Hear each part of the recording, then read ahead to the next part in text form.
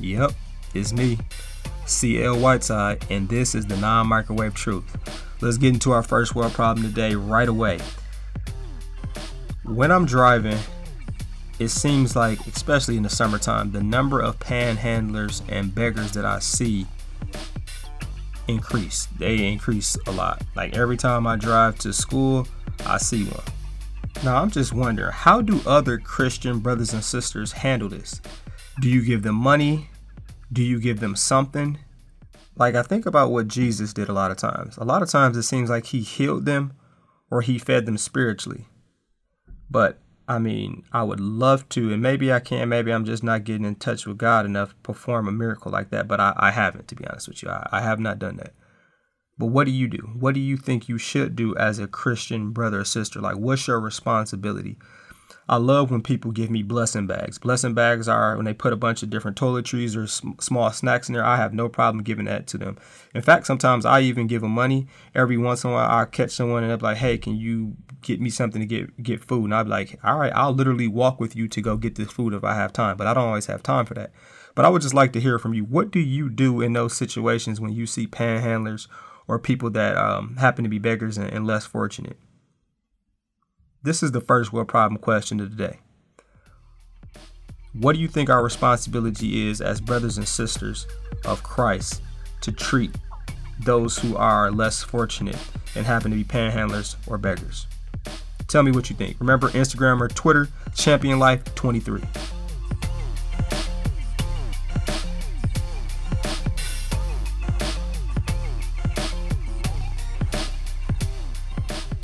It's dinner time. I want you to imagine that we are having dinner at the poolside, because the title of this episode is The Pool Life. The title of this episode is The Pool Life. Shout out to my man Jordan Poole, too, from the Golden State Warriors. And I'm not going to tell you why we're calling this episode The Pool Life, but something that has been coming up a lot lately has been this question of, what do you do with certain relationships? What do you do with certain friendships when you don't feel like that friendship, or you know that friendship or that relationship is not helping you in a spiritual sense? And in fact, it's influencing your flesh for the worse. Like, what do you do with that? And if you haven't ever thought about this, shame on you. I'm just kidding. But for real, I've said this before. If we're not living to get better, you're not living to get better, you're dying to get worse.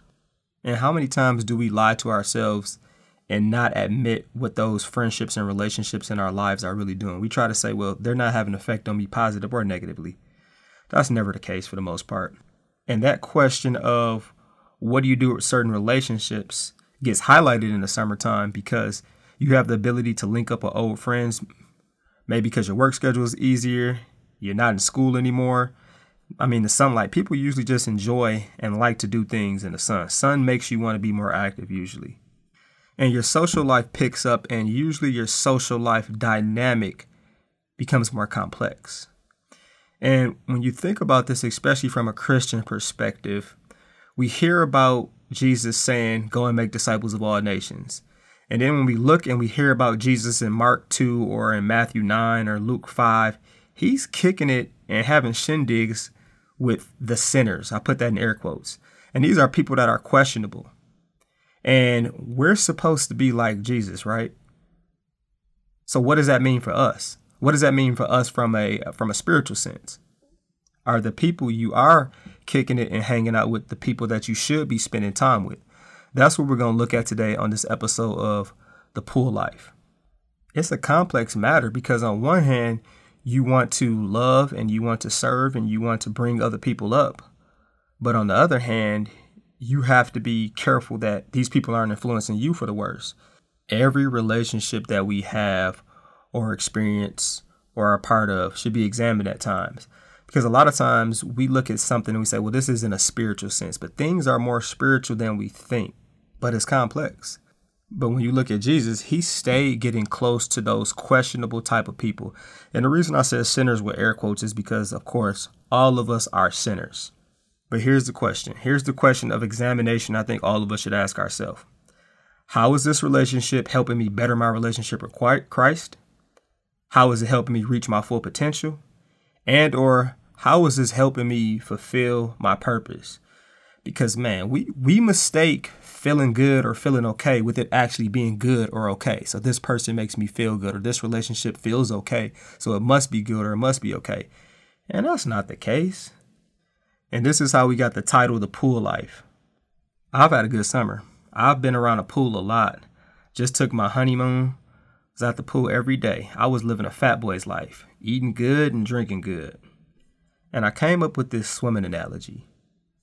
What's too close to be next to someone who's like almost always about to drown, or like they're doing the most in the water?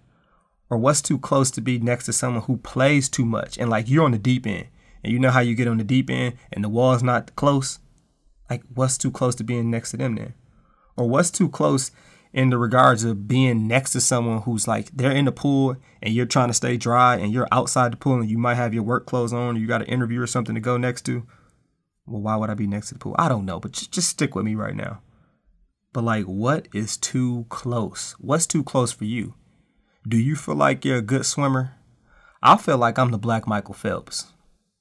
But I'll tell you this. What I mean by that is there are 6 different strokes in swimming. I know all 6 different strokes. I taught swimming lessons for a few summers. Like, I feel confident in the water. But if one of my guys was drowning, and pretty much all of my friends, they're way bigger than me, and they weigh a lot more than me. If they're drowning, I can't be next to them. I almost have to let them drown before I go save them, or I need to throw some type of flotation device out there to help them out. So when I look at this, what we're really going to be talking about today is you have to be deliberate. Like, you have to be deliberate when you're in the pool. You have to be learning how to swim, or sometimes you just have to let somebody drown and then try to go save them. Because sometimes you have to, if they're that big and that heavy, you have to let them almost pass out and then try to go save them.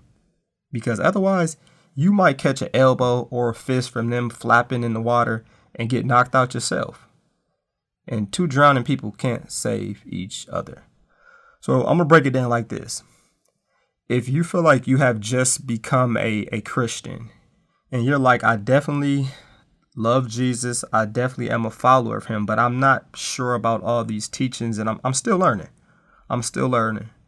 You probably need to stay on the shallow end. And what I mean by the shallow end is you need to be like in a controlled setting. And if you weren't planning on swimming that day, you definitely shouldn't jump in the water and try to save someone if you just learned how to swim yourself and you're not that confident in it. Like, that makes no sense.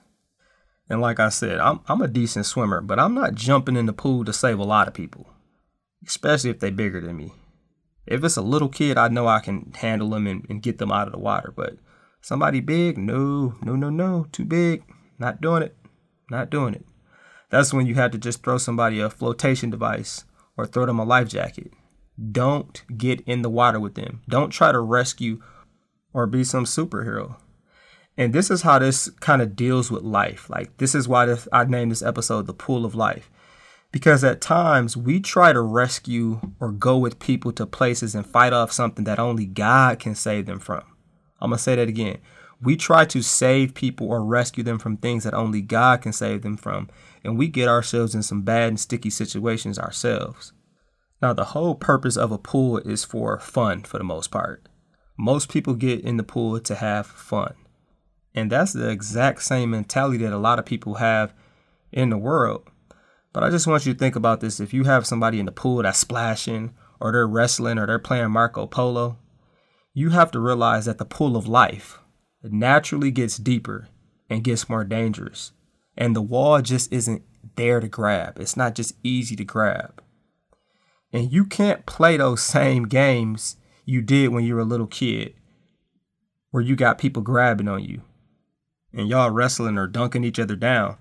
Because with the pool of life, it's so much deeper, and all of a sudden the wall isn't right there. You're going to actually have to swim some yards, some meters to get to that wall. And this just makes me think about 2 Timothy 2 verse 22. You have to realize that the world is constantly changing, and the older you get, the more you need to know how to swim. The more you need to know about your surroundings and the people that you're playing or you're dealing with. And that passage tells us, it says, flee the evil desires of your youth and pursue righteousness, faith, love, and peace, along with those who call on the Lord out of a pure heart. But it's like, what does that passage mean? And how do you make those changes? It's like the things that you used to do, you no longer can't do anymore, or all of a sudden they have different consequences. It was cool and it was fun to be playing in the shallow water doing some of the things you're doing, but now when you become a young adult or an adult, there are different consequences. Because like I said, the pool is way deeper and you aren't close to the wall. So you're going to end up swallowing some water, possibly drowning, but that still doesn't answer the question of how do you make changes? And that comes down to creating boundaries. If the old things that you used to do were drinking or chasing tail or getting the latest tea, which is AKA gossiping, you have to create new habits. You have to pursue new things. And I'll give you an example of how one of my guys dealt with this. He was very upfront and he made the point that he wanted to make some changes, but then he also made some suggestions like, hey, let's play tennis more. Let's start hooping. Then he asked us questions about, what different books are we reading? And the biggest thing was kicking it in a different way, because we're not the same as we were when we were 15, 20 years old. Or at least I hope we're not, because if you know better, that's your cue to do better. And then sometimes it does come down to telling someone that you can't mess with them anymore because you're trying to make a change.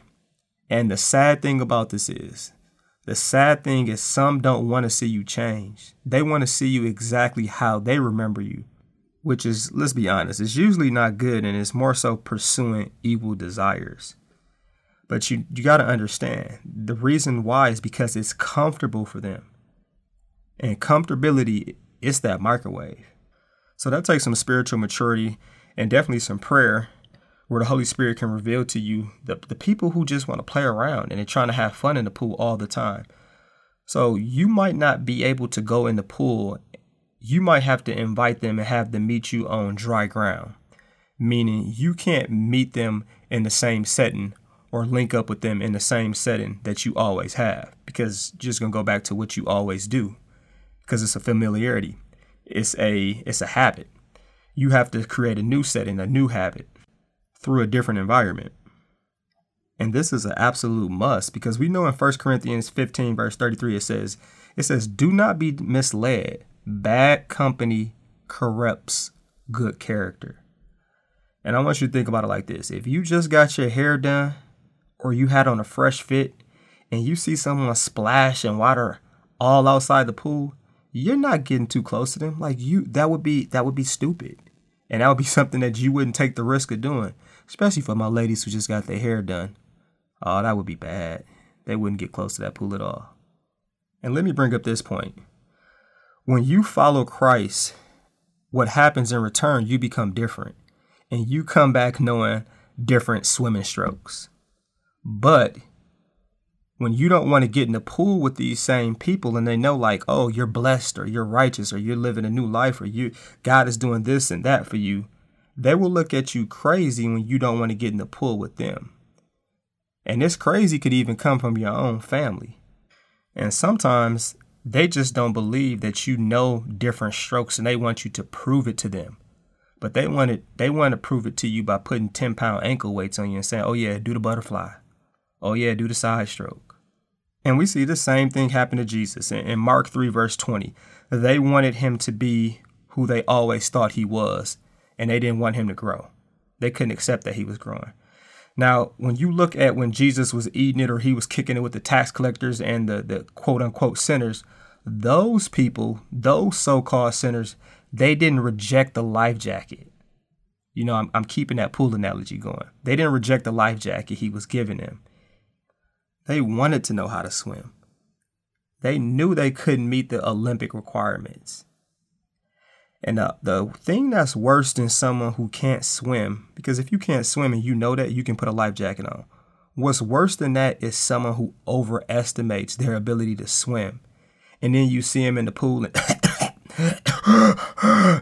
hey, that water was deep. You didn't tell me that was the 7-foot in. Man, I thought I could stand up. Nah, you just can't swim, man. And these are equivalent to the Pharisees or the Sadducees, or to people that we see in our world who say, I don't need God. I don't need a Jesus. I don't need a savior. Oh, so you don't need oxygen? No. I said, I don't need God. Yeah, I get it. I heard what you said. Yeshua, Jesus, Yahweh, God is oxygen plus so much more. And everybody I mean, everybody needs oxygen. Now, let's just be direct, no analogy, straight to the point of the people you have to be leery of getting too close to in this pool of life. And I don't care if it's friends or it's family. It doesn't matter. And in fact, those are the main people that you have to be conscious of. The first group of people are the people that are just flat out disobedient to God's word. And they're probably not disobedient in every single aspect, but I'll give you an example. If you're involved in illegal activity, those are the type of people that can put you in some bad and questionable, sticky situations. So if you realize and you look at them like, man, I've been in a lot of questionable situations, or I've been in enough could be one questionable bad situation with this person, and this person didn't even acknowledge or apologize and make sure that they never put me in a situation like this again. And the fact they keep using me, yeah, you got to be, those are the type of people that drown and they bring you down with them. The second group of people are those who are just lazy and they have no ambition. Like, it's one thing to relax and it's another to be lazy. Like, hey, skip this class with me. Let's forget about working out or going to practice. Let's go get drunk and high. Or that person who's just like, you know what you should do? You should call in to work. Just lie and say someone in your family caught the vid. Another group you got to be leery is the group that just wants to have fun and they lie. And they're like the truth twisters, where they leave key components out like, oh, well, you didn't tell me this. If I would have knew that, I wouldn't have done this. And their main focus is just to have fun. It doesn't matter if they have to twist the truth. It doesn't matter if they have to lie. It doesn't matter if they have to manipulate you. They just want to have fun. The fourth group is the chameleon. And the reason I call them a chameleon is because they just go with whatever the culture says. They're the type of friend that doesn't want to offend you. So they won't tell you that you're wrong. You just end up looking like an idiot later and have an egg all over your face. All because they didn't want to hurt your little feelings. Now, I'm not saying they got to be a jerk about it and say it in an aggressive or mean tone, but part of being a friend is telling someone that they're wrong when they're actually wrong. I know our culture says different. In this microwave culture, people are so sensitive and soft. Like, you hurt my feelings. But was it true or not? I didn't cuss you out and tell you this. I just told you the non-microwave truth. The fifth type of friend you have to be worried or leery of is the negative friend. Like the friend who's always like, they're angry at God. And their negativity affects you in ways. Like, sometimes you can be that super positive person, but if someone is always negative, that does start to weigh down on you. It's like you're farther away from the wall, so you got to work even harder to swim to take that break. And in a practical sense, it makes you become more of a complainer and show less gratitude and appreciation for God. Like, it's harder to praise God when you're angry with him. And I think all of the groups that I've listed so far can cause you to drown in the pool or splash and get wet when you don't necessarily want to get wet. But these last two types, I want you to be really conscious and leery of. And that's the ride or die friend or family member. And they possibly could have even helped you in a good and positive way, even a God-pleasing way. But it's like, how much do you owe them? Do you need to be loyal to a fault where you are ride or die for them when they're wrong and they're clearly going against God's word? Or they're ride or die for you when you're clearly in the wrong and they want to do it the worldly way versus doing God's way? Like, you don't need a ride or die friend or family member who's going to help you stand on the wrong thing. And you have to realize you don't owe them just to die later. Like, you owe them, they saved your life once possibly, but now you're going to go drown in a pool of life a week later and die? And no, you should not go jump in the pool to save them. And they got themselves in a mess and they're on the deep end and they're refusing to take the flotation device. They're refusing to put the life jacket on. Like, that's just silly. That's stupid. Don't save them. They don't want to be saved. And the last group I call the vampires or the takers. And the reason I call them that is because they take away from your purpose, but they may be given to you in a different way. Like, an example is they could be giving you clout or notoriety, or they could be doing something that like brings immediate pleasure to you, but they're taking away from your purpose. Like, have you ever had someone give to you where all of a sudden it makes you feel or think like you don't need God? That's exactly what I'm talking about. And when you think about what's too close to the pool or how close should you be to an individual that's in the pool, whether you are in the pool or out of the pool. Think about, what are you supposed to be? You're supposed to be good, a good different. In Matthew 5, it talks about being the salt and the light. And if they can't see your light, if they can't see the fruits of the Spirit, which are love and joy and peace and faithfulness, and what's another one? Self-control, then you are too close. If they can't see those things, you are too close. And just a wise practice for anyone is, if you can get with a person or these people that you have relationships or friendships with, and you have the ability to discuss ideas and philosophies, and you're not just flat out talking about people, that's a sign that you're headed in the right direction.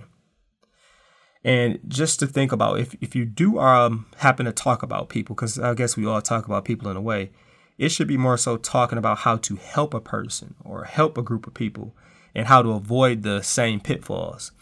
Now, I want you to think about this. We talked about the people that you shouldn't get close to. Here are the people that you should get close to.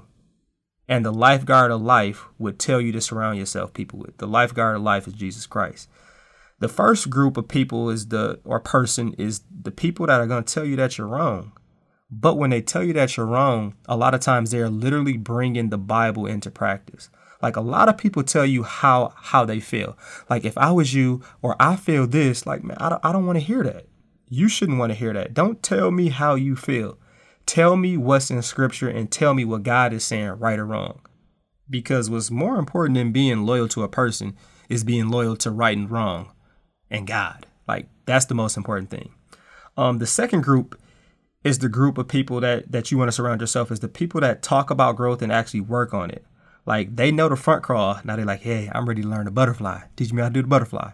And what I mean by that is they're looking to expand their relationship with God and also encourage you to do the same thing. The third group is the group that the activities actually change. Like, the activities start to mature, especially if the activities before were already questionable. And they can see that, all right, we need to move differently. Like, I gave you the example with, my guy talking about playing tennis, talking about books, doing different things like going out to eat versus chasing tail and getting drunk. And the last group that you definitely want to be around is the group that's not going to knock you or make fun of your obedience to God. But instead, they're going to applaud you. They're going to encourage you.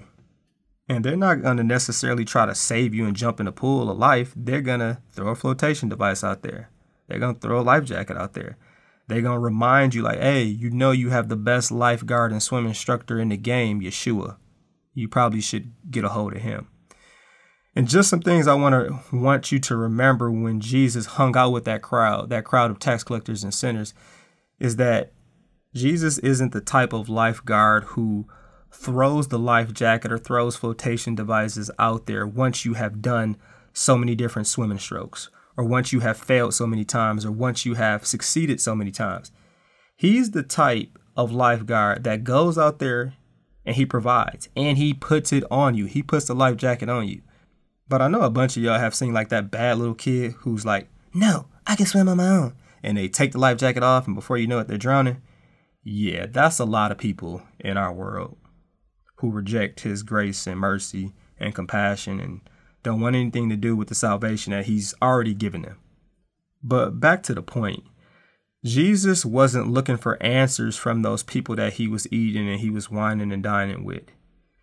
Yeshua that's Jesus. He always cross-referenced with the Spirit. Like, he didn't cross-reference with these people necessarily. And he was always cross-referencing and thinking about, what is the Father's plan? He always did this. And this is something for us to think about, because this is something that we always should be doing. And this is the last point. Jesus was the coldest lifeguard and swim instructor. Like, people wanted to follow Jesus. And that was because of his love and the way he was living his life. Know why people want to be around you. Pharisees and teachers didn't want to be around Jesus for the same reason. They didn't want to get better.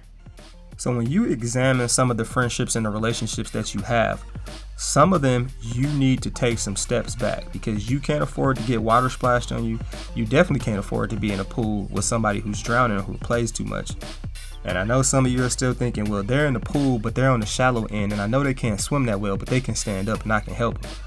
Look, it's only a matter of time before they start drifting down and getting you in the deep end, while all of a sudden you have to start working. So if they're not learning how to swim, don't forget you can invite them to do something else that's outside of the pool and in a different control setting.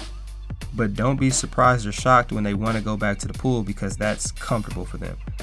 And just in case I'm talking about the pool, it could be something as a bar, it could be a club, it could be sitting down and just gossiping. It's a lot of different things.